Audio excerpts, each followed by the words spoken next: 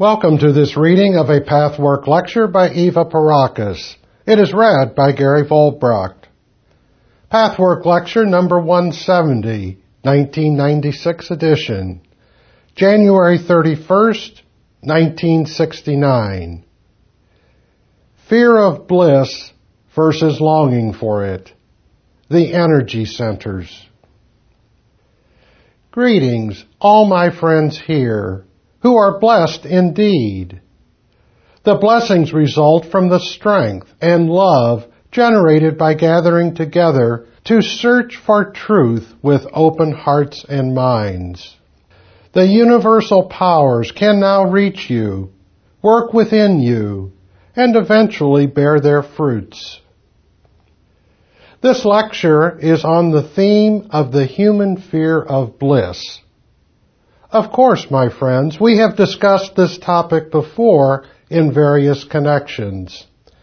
But as you go deeper within yourselves and discover more of what till now has been obscure, it becomes necessary to understand more about it.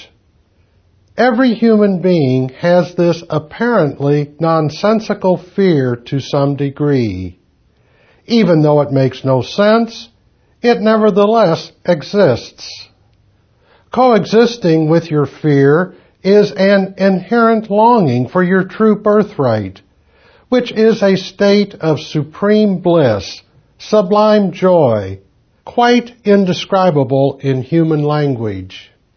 No matter how unhappy you are, something in you knows and remembers that this fear is not natural. Indeed, if this inner knowledge did not exist, you could accept frustration and lack with much less difficulty. For the very nature of unhappiness is frustration at not having what you want. Therefore, each unhappiness implicitly holds out the promise or knowledge of its opposite. First, humanity's attitude is ambivalent about how it should experience life. Another ambivalence follows from this: the desire for and fear of bliss and pleasure supreme. For some people, the fear is much less than the desire.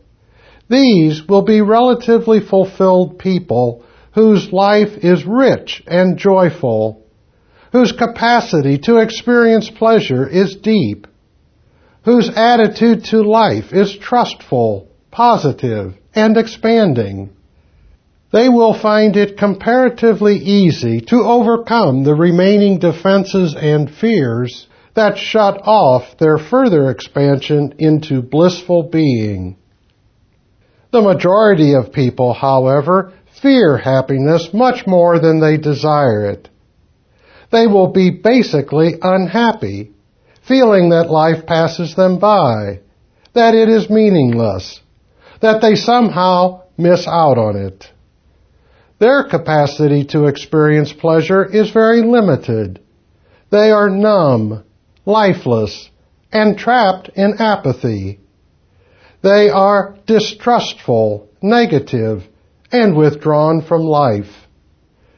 They have a great resistance to looking within themselves for the cause of their suffering.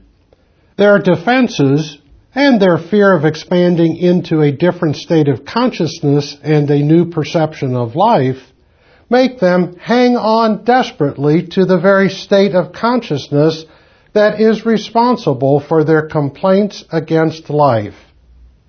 This is their main predicament. Finally, there are many whose desire for and fear of happiness is approximately evenly divided. They will find areas in their life where they experience abundance, expansion, success, and fulfillment. But there will be other areas where they experience the opposite. The deeper and more honestly they probe, the more it becomes apparent that where they are happy, free, and unafraid, there is fulfillment. And where they are afraid of the best in life, there is unfulfillment, which works out with the exactitude of a mathematical equation.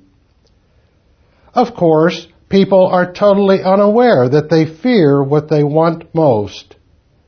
The further away the object of longing, the easier it is to overlook one's fear of it.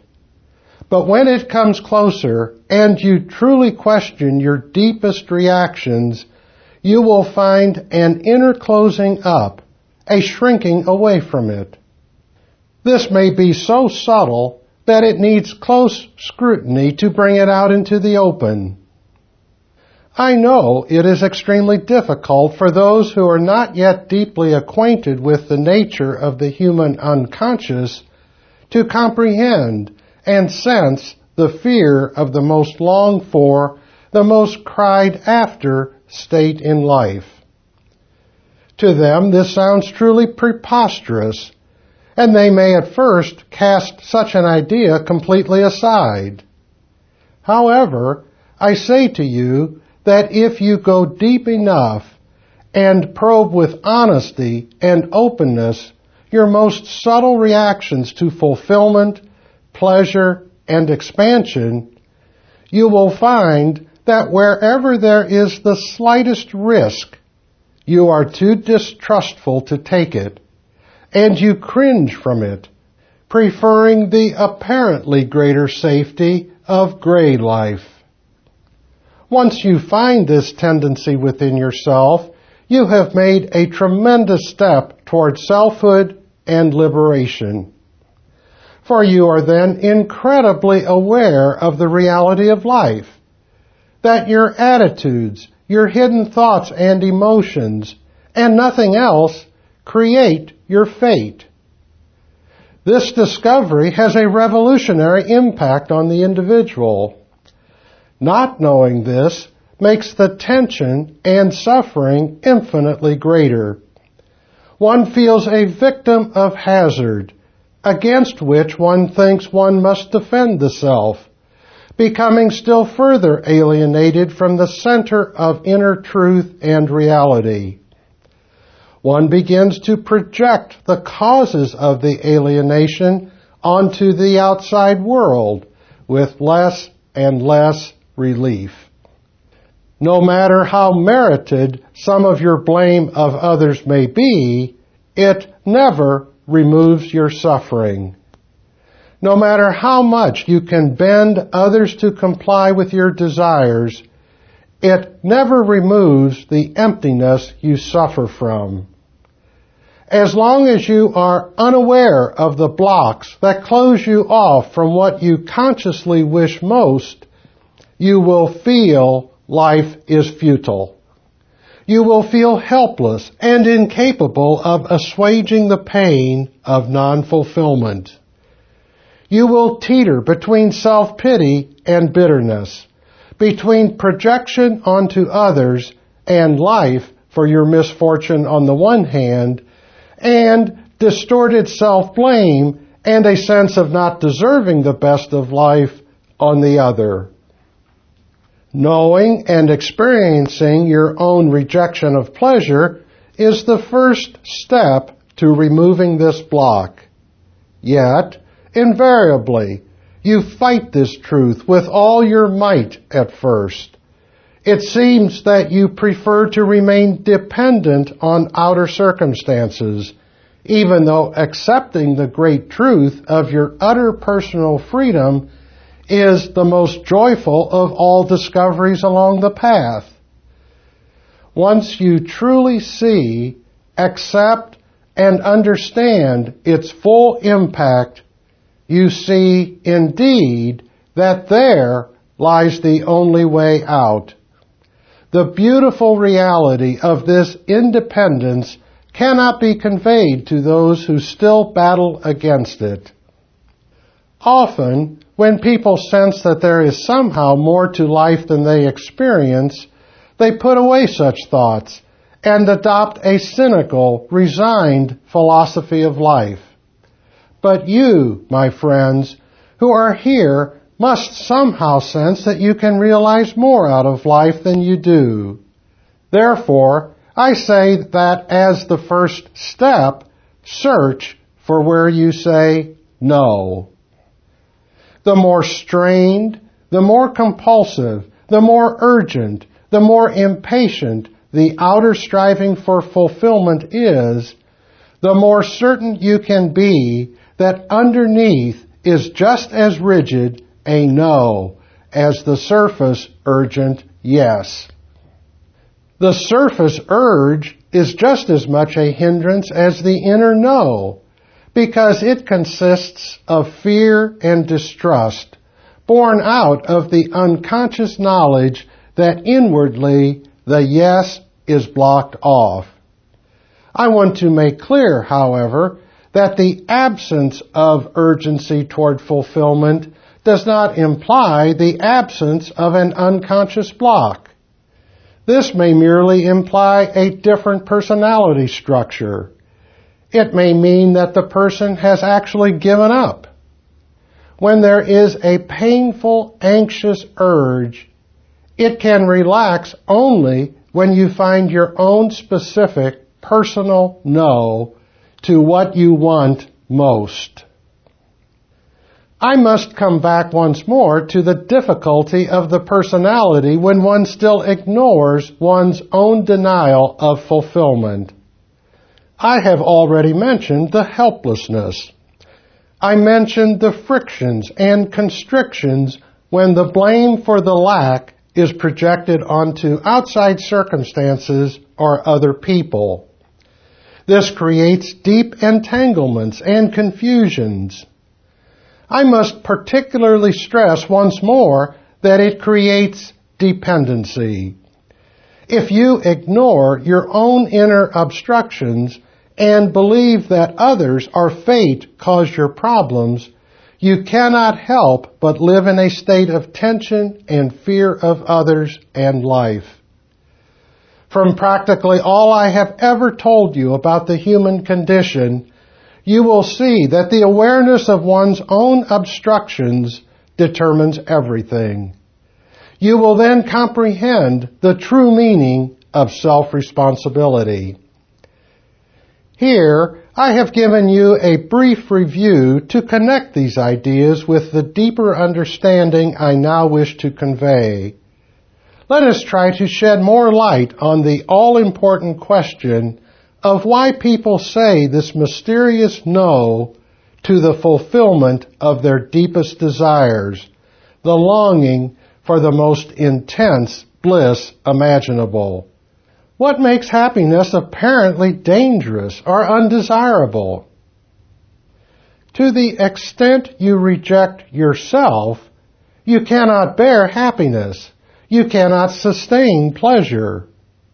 There are two basic reasons for self-rejection. All self-rejection falls into either one or the other category.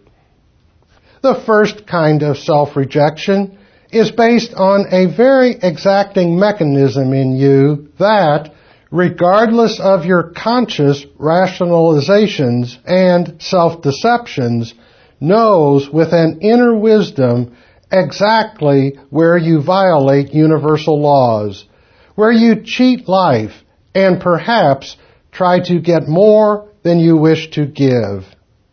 It knows where you play those hidden little games of deception, dramatization, and pretense with yourself and others, not daring to be your real self as you happen to be now. In this case, you do not love, but pretend to love for your own ulterior motives. The key to the universe is real love, not the binding, clinging love you often give. Real, genuine love allows freedom and can accept a no for an answer. False love is like a lasso that wishes to dominate and hold tight. It seems easy to pretend that the latter is the former, but the inner self cannot be deceived.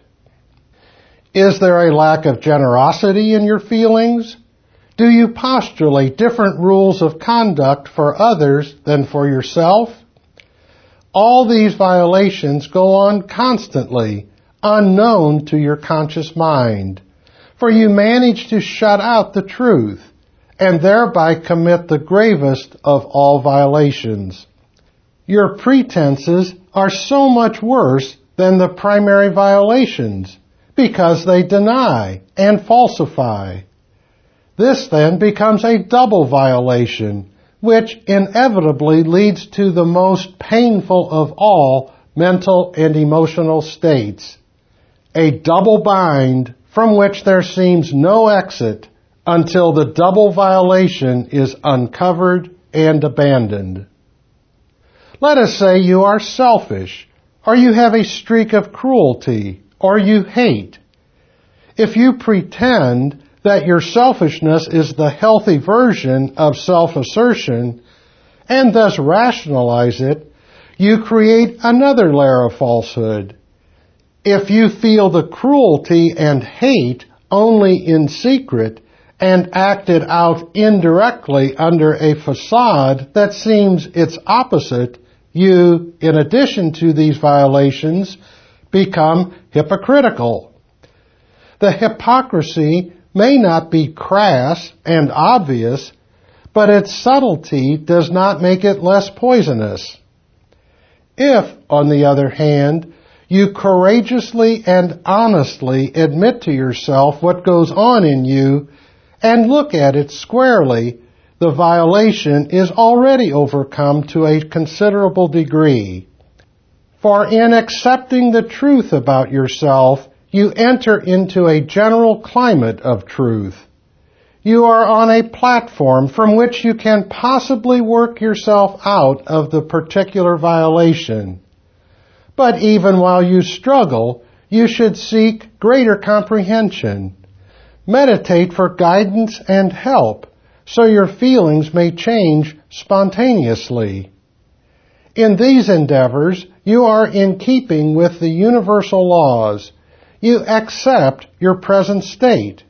You establish inner conditions compatible with bliss.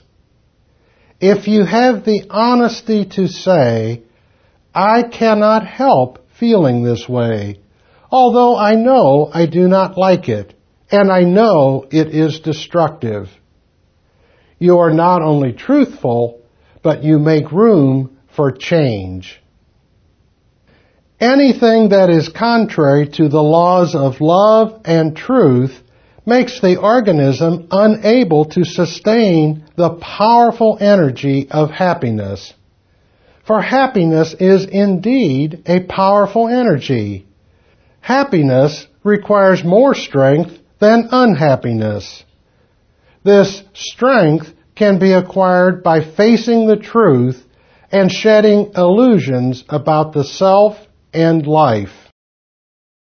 The second reason for self-rejection is imaginary violation, according to illusory standards of perfection. Perfectionistic ideals are, as you know, extremely demanding and rigid. Adhering to them stems not from an overdose of morality, but from a violation of real universal laws. Perfectionism always comes from pride, vanity, the need to control others, pretense, and, last but not least, fear of standing up for one's own feelings and opinions. In short, perfectionism means being untrue to the self out of greed for admiration and approval by others. I do not need to go into further details, for we have certainly discussed this enough in the past. It suffices here to realize that whenever you do not accept your humanity, your present limitations, you violate a universal law. In doing so, the climactic conditions of the psyche, if I may use this expression, are incompatible with the bliss that you long for. This may all seem very simple, but it is not. For hidden self-rejection and the even more hidden reasons for it are very obscure when one starts on such a path. Usually, people are aware only of what they pretend to be to themselves. If they cannot bear certain emotions, which are locked away, they genuinely believe that whatever they feel and know about themselves is all there is to them. Therefore, it is not easy to find out how you really operate. It requires a new emphasis and a new direction, a new awareness of the emotional reactions you were so accustomed to glossing over. The awareness of your violations of universal laws will also reveal, commensurately, the awareness of your rejection of happiness. Wherever you may be on this path, at the beginning, or perhaps before even starting on it, or having already made substantial progress in self-discovery, my advice to all of you is, to the degree you feel there is still something amiss in your life, that you could have more feelings, experience more intensely, proceed specifically in the direction outlined in this lecture. Find what you do not accept in yourself, what you do not like, and close your eyes to. Find that obscure, hidden, and yet available reaction that wards off pleasure. Cultivate a purposeful willingness to see whatever still eludes you, and you will experience, step by step, where you push a part of yourself away. As you consequently cease doing that, you will become better equipped to bear happy feelings. You will develop a very fine awareness, at first observing a subtle inner soul movement that shrinks back when something good comes along. As you discover this, you will weaken the rage with which you blame others, circumstances, people, life itself. And this already removes a poisonous atmosphere in your psychic organism, so totally alien to and incompatible with the bliss that is, by right, your inner home. It is, therefore, one and the same when you accept the truth about yourself and accept happiness. These two acceptances are interdependent. The third part of the interactive nucleus, making it a triad, is the recognition of the powerful creative substance that molds your life unlike anything else. There is nothing haphazard about your life. There is no outside power that determines the extent of your fulfillment, of your fruitful life experience, or the pain, suffering, and frustration you have to bear. Unfulfillment is not even necessarily a matter of self-punishment, as it is currently interpreted. The violation of spiritual law within the psychic organism simply creates a climate ill-equipped to endure blissful, joyous feelings.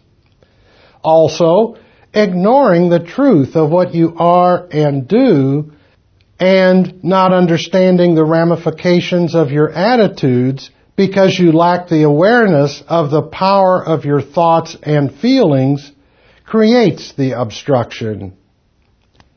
For example, if you do not believe it is possible to be truly happy, it becomes indeed impossible. In this case, you can solve the problem by cultivating inner knowledge. And this, in turn, is feasible only when you lose the fear of self-responsibility and face the entire truth about who you are at this moment. Any truth of yourself and the nature of creation brings inner security, trust, fearlessness. Ignorance creates fear. Fear creates an inner atmosphere of closing up, and your mind will not use the powerful substance to create more expansion, but rather more tightly shut defenses. Bliss is a necessity, for bliss is expansion. You cannot expand and use your inherent potentials unless you are in a state of joyousness. Expansion and bliss belong together, as stagnation and frustration belong together. Expansion is a self-activating process that combines the masculine and feminine principles in perfect harmony. If you fear bliss, and therefore expansion, you will also fear growth and change. People, in fact, do fear their own inherent powers. Bliss, pleasure, and fulfillment require the greatest of all strengths. Unhappiness requires much less strength than happiness. Strength can be generated only if you deliberately and specifically activate and call upon the divine powers within the self. In response to your call, they will help you become better equipped to sustain bliss and guide you so that you do not inadvertently, unconsciously close up against happiness. Such prayer is just as important as seeking contact with the divine powers when you are in upheaval and crisis. When you are unhappy, it is important that you take the occasion as a meaningful lesson to effect further growth. To do this requires contact with your innate superior forces.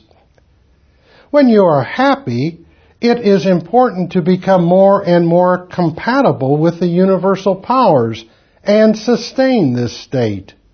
This, too, requires help and guidance.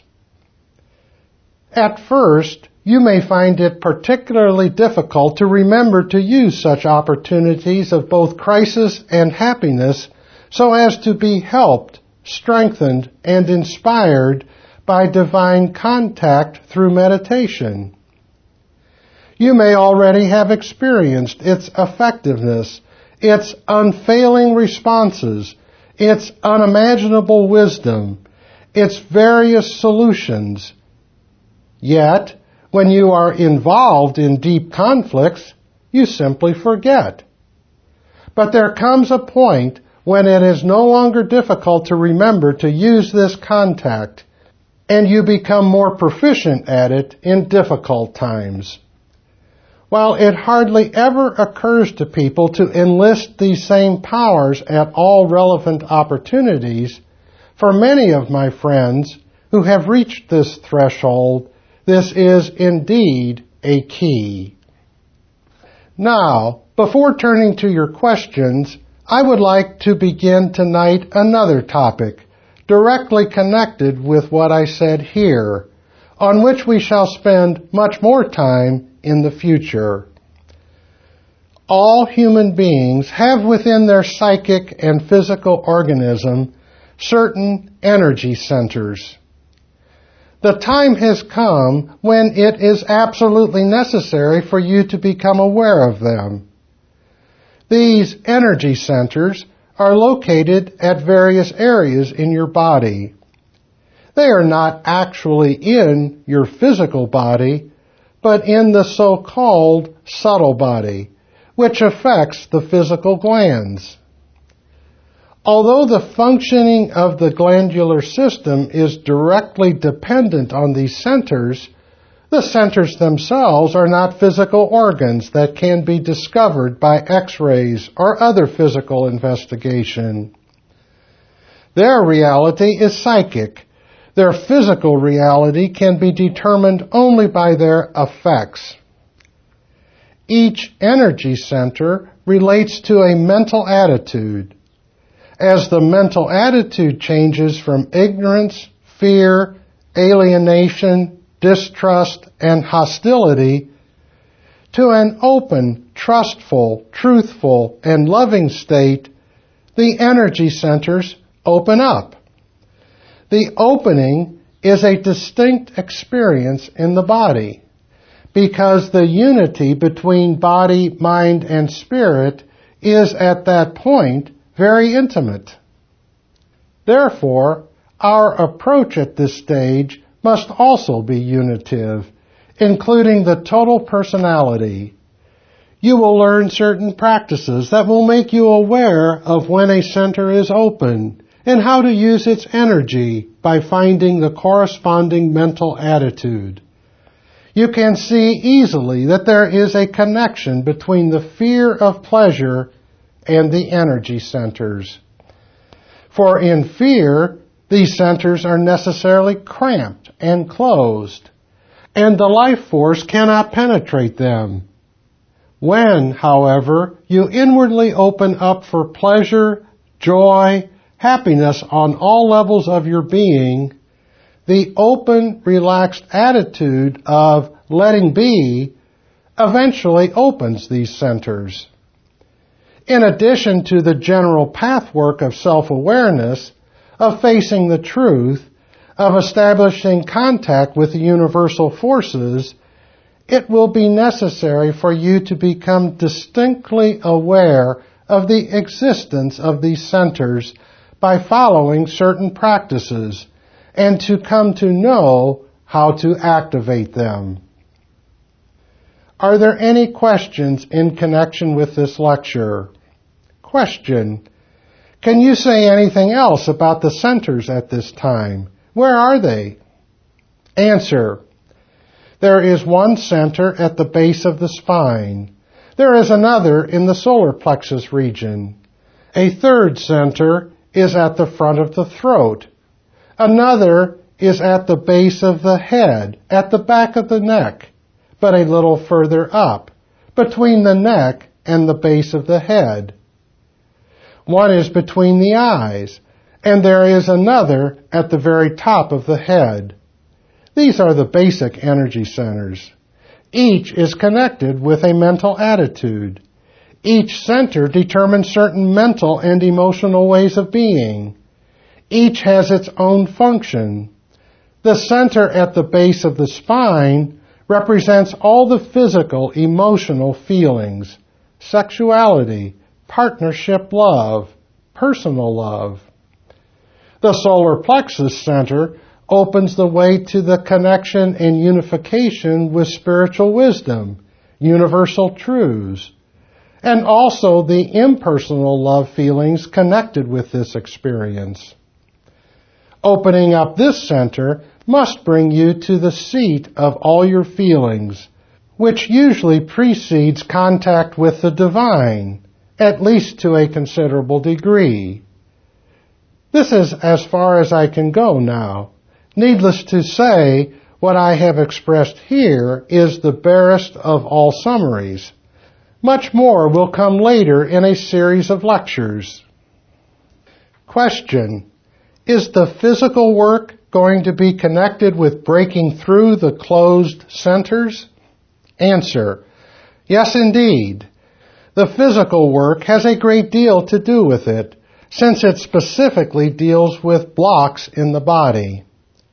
As long as there are blocks in either the body or the feelings or the thoughts, the centers cannot possibly open up. In addition to that, other practices will be established later. You see, breaking through these centers can begin only after a certain degree of self-knowledge has been obtained, after certain basic resistances, fears, mental, emotional, and physical blocks have been eliminated. Only then will this new approach begin. Before, it would be quite impossible. If it were attempted through artificial means or by mechanical means, such an attempt would even be dangerous. It is perfectly safe, however, to open up these centers once the personality is firmly grounded in reality, in love, in a state of fearlessness and undefendedness. A certain basic state of selfhood must be attained in order to use all the available spiritual energy. The physical work is one aspect of preparation. As we approach the energy centers themselves, we will, in addition to the various levels of work we are using now, be concerned with some new approaches. For example, a combination of breathing together with meditation. Question: can you comment further on the centers in relation to the movement of energies? Do they charge? Do they discharge? Answer: as I said, I shall comment much more on the topic in the future. Now I shall say this. When the human being is totally self-realized, these centers can function optimally because then the flow is not stopped. Charging and discharging takes place in a self-perpetuating, constant inner movement, just as everything in creation is subject to the same movements and laws. The movement creates an immense feeling of bliss that cannot be described. It is the most intense pleasure on all levels: physical, emotional, intellectual, spiritual.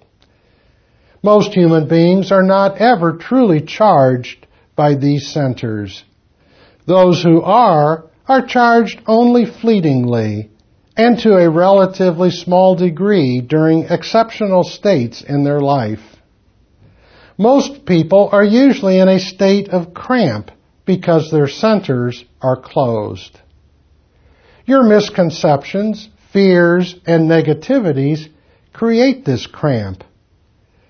It is the task of each incarnated entity to discover the truth of these laws and apply them to itself. As self-deception ceases, a deep relaxation sets in, a flow starts, and undefendedness takes over that makes the personality chargeable, if I may use the expression.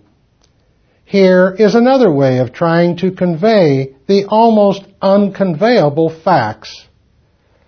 Imagine the conscious, functioning personality as an overall center. Imagine it like a planet. Then imagine the universal spiritual self as another center, timeless, spaceless, the center of everything that ever lived and ever shall live. A huge planet, so huge that it is the same for everything and everyone. Totally self-realized entities are parallel to, exposed by, and in orbit with this spiritual center. They are always in its field of vision and influence. The movements of both are completely coordinated. But most human beings are almost always off-center. Their planet personality is not exposed to and is out of the field of vision of the spiritual planet. At times, the personality center moves slightly toward the spiritual center's field of vision, which is constant, moving only within itself, as it were. At times, the personality center moves into, at other times out of, the universal field. On this movement depend the strength, the truth, the love feelings, the aliveness, or the lack of them. When self-acceptance, truthfulness, positive attitudes prevail, you tune more into awareness, trust, and love, and become more like the universal life center. Then the convergence occurs. Total self-realization makes the two one. The personality center is first parallel, covered, charged, enlivened by the spiritual one. until it is soaked up by it. This is not the annihilation of self, as many falsely believe, for all life is really in the spiritual center, which enlivens the rest. Death means a separation from the center, so that its light can no longer shine upon the personality and fill it with its energy.